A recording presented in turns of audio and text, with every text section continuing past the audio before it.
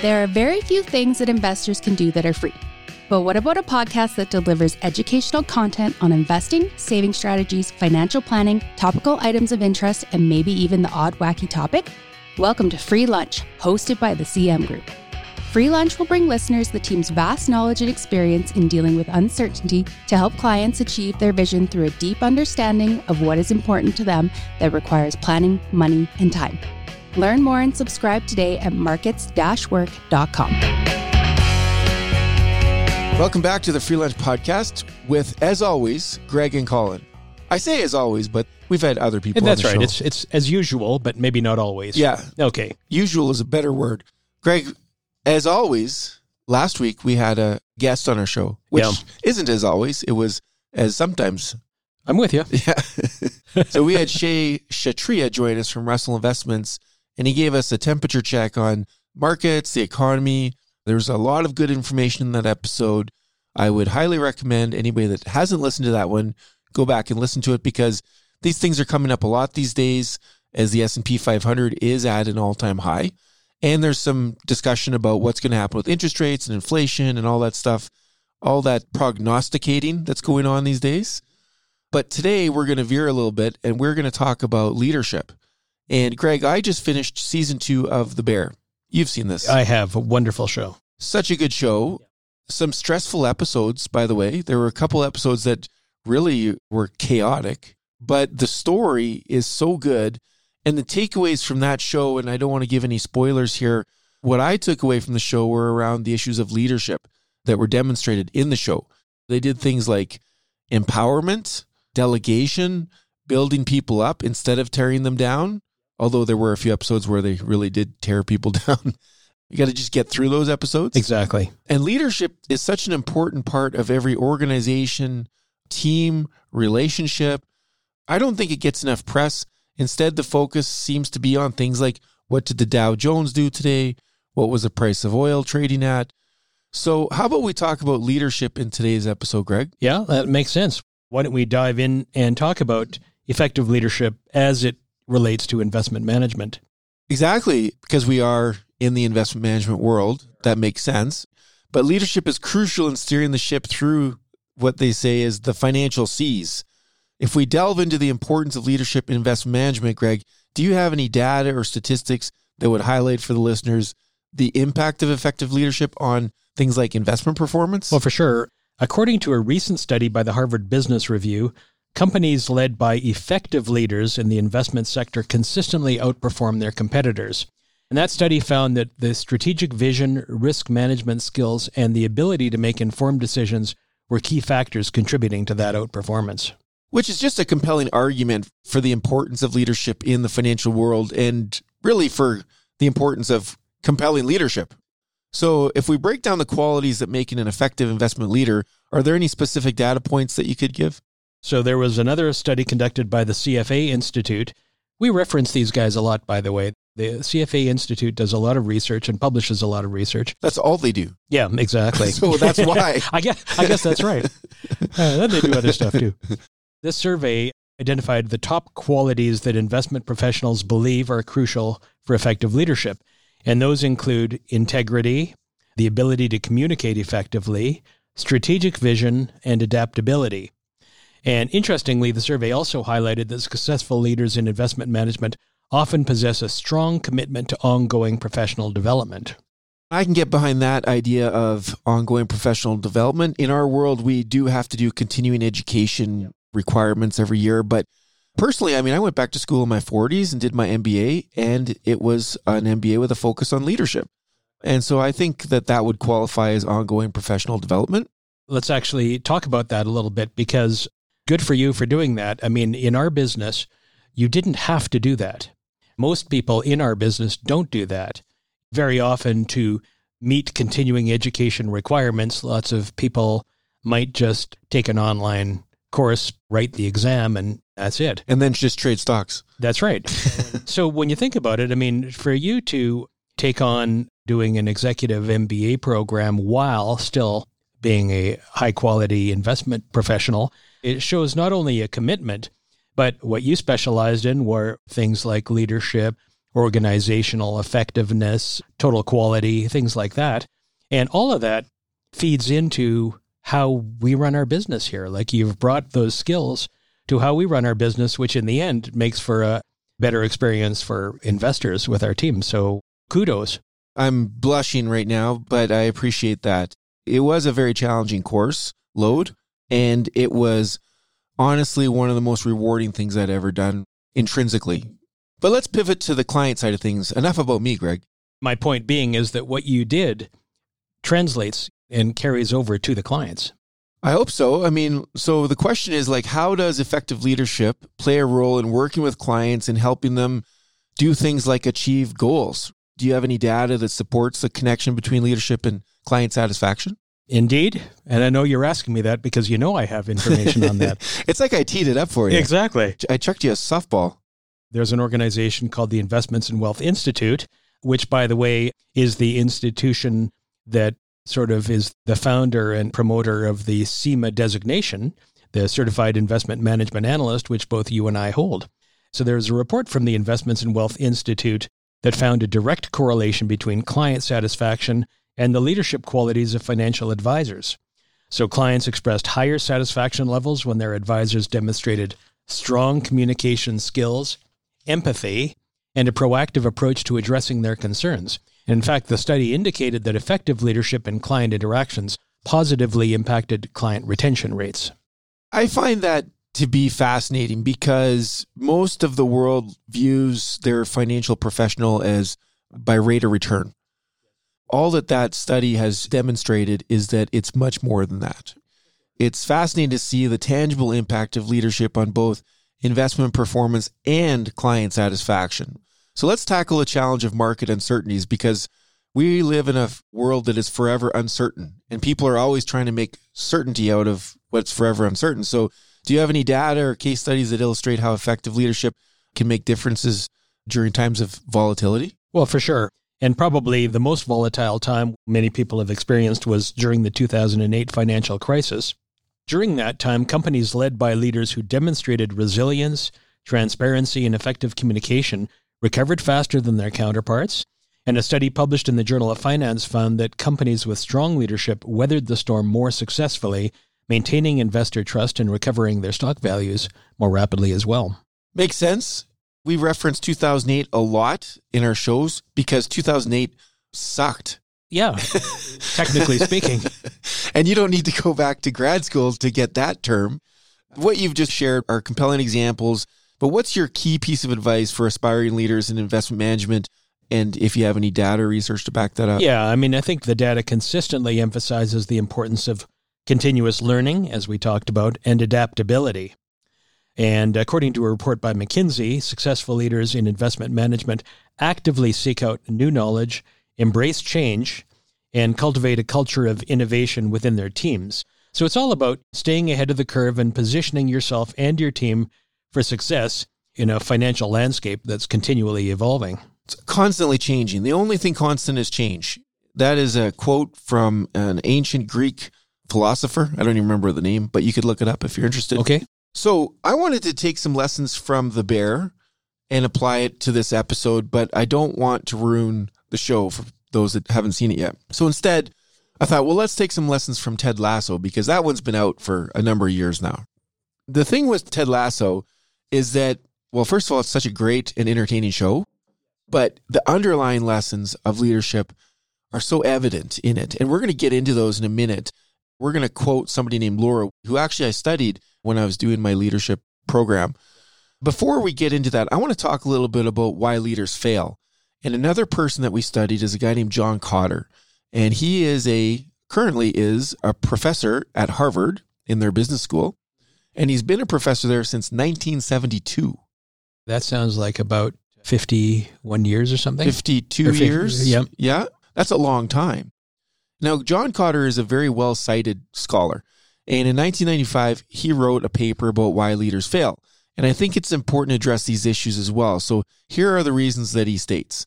You could actually take it in the inverse order or reverse order, and it would be how leaders succeed. But this is why they fail. Number one, not establishing a great enough sense of urgency. So seeing an issue and not highlighting the importance of it. Number 2, not creating a powerful enough guiding coalition. This is an important one because it's like you cannot instill change in an organization as a lone wolf. You need to have others with you. Number 3, lacking a vision. That one makes sense. Number 4, under communicating the vision by a factor of 10. It's not good enough to have a vision. You've got to communicate it over and over again. Number 5, not removing obstacles to the new vision. Number 6, not systematically and planning for creating short-term wins.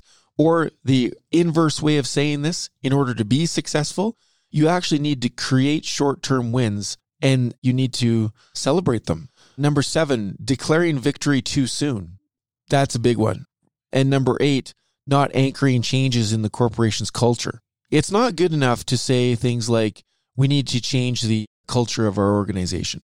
That doesn't do anything.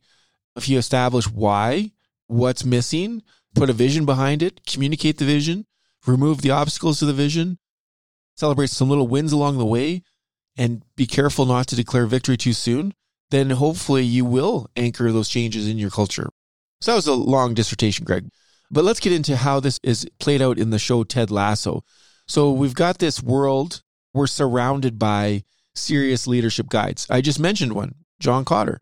And there's all the kinds of corporate training that goes into organizations. But you had this refreshingly optimistic show where you had this plain Jane looking dude. Can you say that? Dude? Sure. You can say dude. Yeah, that's nothing wrong with saying dude, Nope. right? No. Big mustache with a big heart and a humorous way of being effective in delivering his message. He was a soccer coach on the show Ted Lasso. So I want to go through the 10 things that we can learn from his leadership style that might just change the way we see the world of leadership. These are not spoilers per se, and so anybody who has not yet seen Ted Lasso, for the 3 or 4 people out there, you can probably, if you don't have Amazon Prime, you can probably sign up for a free trial and get all 3 seasons of Ted Lasso in before your free trial period runs out. Yeah, they're just half-hour episodes. That's right. Colin, are we recommending people watch Ted Lasso? Of course. Of course. I was in Saskatoon recently visiting my extended family, and my parents had never seen Ted Lasso. Wow. So I put it on for them, and I made them watch 3 episodes. Well, I'm happy to say they've carried on, and I think they're on season 2 now. I would think. Here's some things that we can learn from Ted Lasso's leadership style.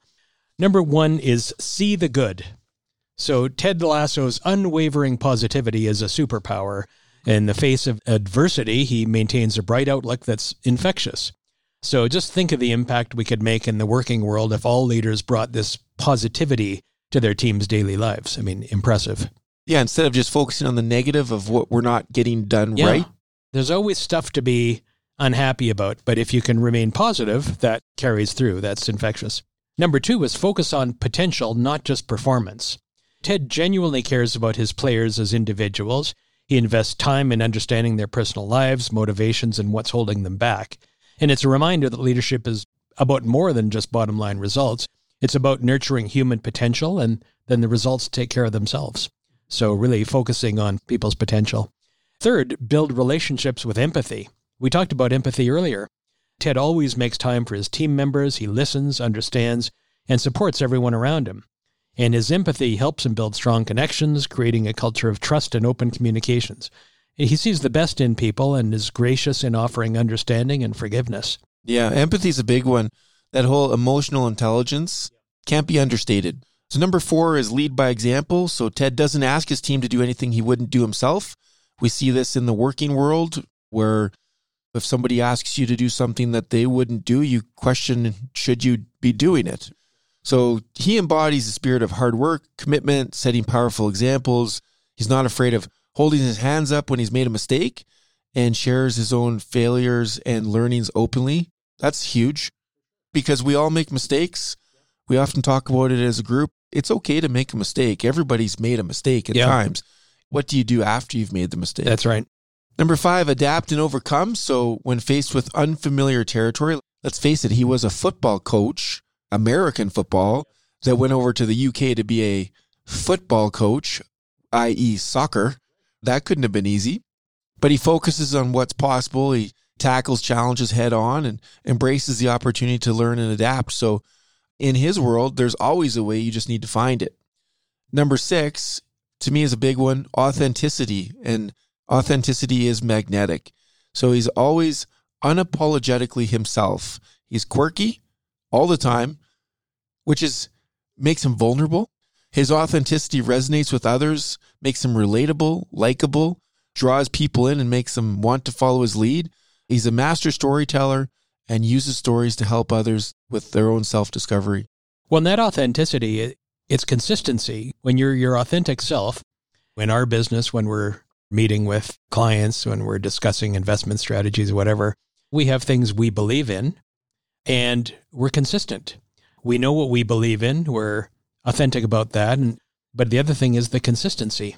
Everyone knows what to expect. And with Ted Lasso, his authenticity is you knew what to expect every time. Let's carry on with that for a minute. So, we've had lots of people referred to us over the years from current clients, friends, whatever. Sometimes people come in, they've really focused on things like stock trading, which is not what we recommend people spend their time on. It would be inauthentic to take that person on as a client with this idea that we're going to be master stock pickers. So instead, we have to be authentic with them and share that that's not what we believe in. Yeah, right on. Okay, number 7, this is a big one for us. Humor breaks down barriers. Ted's humor lightens the mood and creates a sense of camaraderie. Laughter helps dissolve tension and reminds us that it's totally possible that hard, serious work can coexist with a good chuckle. You, of course, believe strongly in that, and you use humor all the time. It always strikes me, it's so funny that people think that not having humor is a sign of seriousness. You can be a serious person, you can do serious work, and still have a sense of humor. Everybody loves a good laugh. Even Eugene Fama, the father of modern finance, is a funny guy. He is. No, that's right. Okay, number 8, treat everyone equally. Ted treats everyone with the same level of respect, which encourages a sense of unity and togetherness, and it makes the team around him feel like they belong. So he's created an environment where everyone can truly shine. Number 9, patience is a virtue. He knows that growth takes time. He doesn't rush progress, but nurtures it gradually, believing that small steps lead to lasting change. Number 10, Ted Lasso. Celebrate wins, big and small. You alluded to that earlier when it comes to some of the things getting in the way of effective leadership. Ted knows the importance of celebrating achievements, however big or small, and this reinforces positive behavior and creates a culture of appreciation. His response when things go wrong is telling. Rather than see failure as a weakness, he shows others that it's an opportunity to learn and grow. So there it is. I mean, as I say, anyone that hasn't watched Ted Lasso should, because it's hard not to love that show. Let's bridge the gap here, though, Greg. Let's take it back to our business a little bit, because these are all good things. All those 10 things relate directly to the 8 things that John Cotter posted about effective leadership. But in our world, it would be, how would you say it? Of course, table stakes is a term you use all the time. Table stakes are that you got to be able to invest money. That's just a given. But for us, you've got to be able to lead a relationship down a journey, a path. It's not just the transactional nature of investing the money. You've got to be able to establish some goals, qualitative and quantitative. You've got to be able to create a roadmap of items to accomplish, which helps everybody create small wins that lead to a bigger picture. You've got to be able to plan, do, check, and act. You've done the planning. You've got to be able to implement it. You've got to be able to check back on your results, and you've got to be able to adjust accordingly when needed. And you've got to be working with somebody that can do all of those things in being your leader. Investors are looking for that. Listen, there's a group of investors who want to or choose to do it themselves. All the more power to them if that's the way they choose to do it. If somebody chooses to use an investment advisor, or a wealth manager, then they're looking to that person to provide leadership, to help them develop the strategy, develop the vision, build a plan to manage through the process. We know the markets don't always go our way. But if you have a solid financial plan, and we've worked through many periods of time with clients where, the markets didn't deliver, but the financial plan is still on track. I mean, that's a win. It doesn't feel as good as when the markets go up all the time, But if you've developed a plan that includes the likelihood of periods of time when the markets don't behave the way we would all like and can still feel positive about the direction of things, then that's a win. And that's what investors are looking for.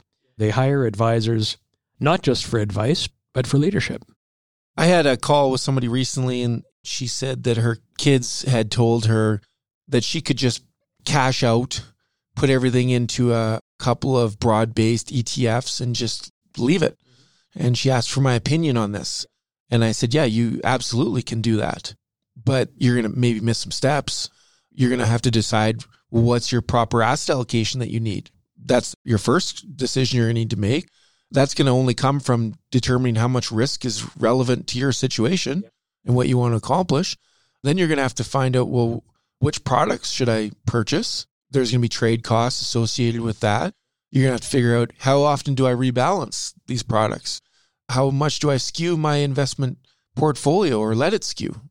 And then you're going to have to go through various cycles like 2008 or March of 2020 or, I don't know, 2022. And have the resolve to stay invested and stick to whatever plan you've devised for yourself without the benefit of somebody helping you along the way. You're going to have to figure out how you're going to deal with all the headlines that you're going to be faced with about whatever, Middle East war, inflation, interest rates, jobless rates, upcoming presidential elections. There's one coming up, by the way, Greg. I've heard. Yeah. Getting a little tired of that already, but it's going to be here for a while. You're going to have to figure out how to deal with all that stuff. Then you're going to have to figure out, well, what kind of planning are you going to need for your state, your charitable giving, your gifting. Anyways, I could go on. I feel like I'm just rattling on right now. But I think the point is that it can be done, and it takes a commitment. Some people can develop a fitness routine for themselves and stick to it. Others, they need a coach. They need a trainer or whatever to be able to develop a plan and stick to it. And so depending on the kind of investor you are, you're either going to do it yourself or you're going to seek somebody to help you with that process. And given the business we're in, we deal with people who believe they could use the value of a wealth advisor. And that's where our skills as leaders and planners and that kind of thing really comes to the fore. Well, and I'll give you the punchline for my conversation with this person. At the end of our conversation, she said, this is exactly why I deal with you, is because I can't take all that stuff on myself. I'm happy to deal with you now and going forward. So kudos to us, Greg. Excellent story. Greg, am I recommending people deal with the CM group? Well, absolutely. Why not? Of course.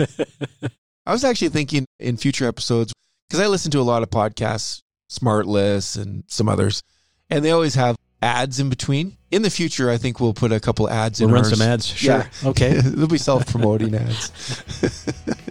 I think that probably does it for today. That wraps it up. We'll see you next time. All right.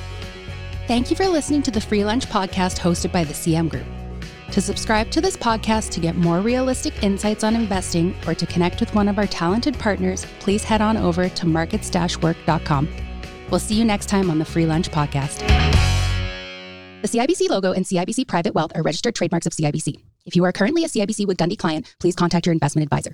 CIBC Private Wealth consists of services provided by CIBC and its subsidiaries, including CIBC Wood Gundy, a division of CIBC World Markets, Inc. CIBC Private Wealth is a registered trademark of CIBC used under license.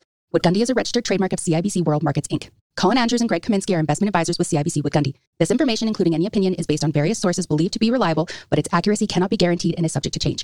CIBC and CIBC World Markets, Inc., their affiliates, directors, officers, and employees may buy, sell, or hold a position in securities of a company mentioned herein, its affiliates or subsidiaries, and may also perform financial advisory services, investment banking, or other services for or have lending or other credit relationships with the same. CIBC World Markets, Inc. and its representatives will receive sales commissions and or a spread between bid and ask prices if you purchase, sell, or hold the securities referred to above. CIBC World Markets, Inc. 2024.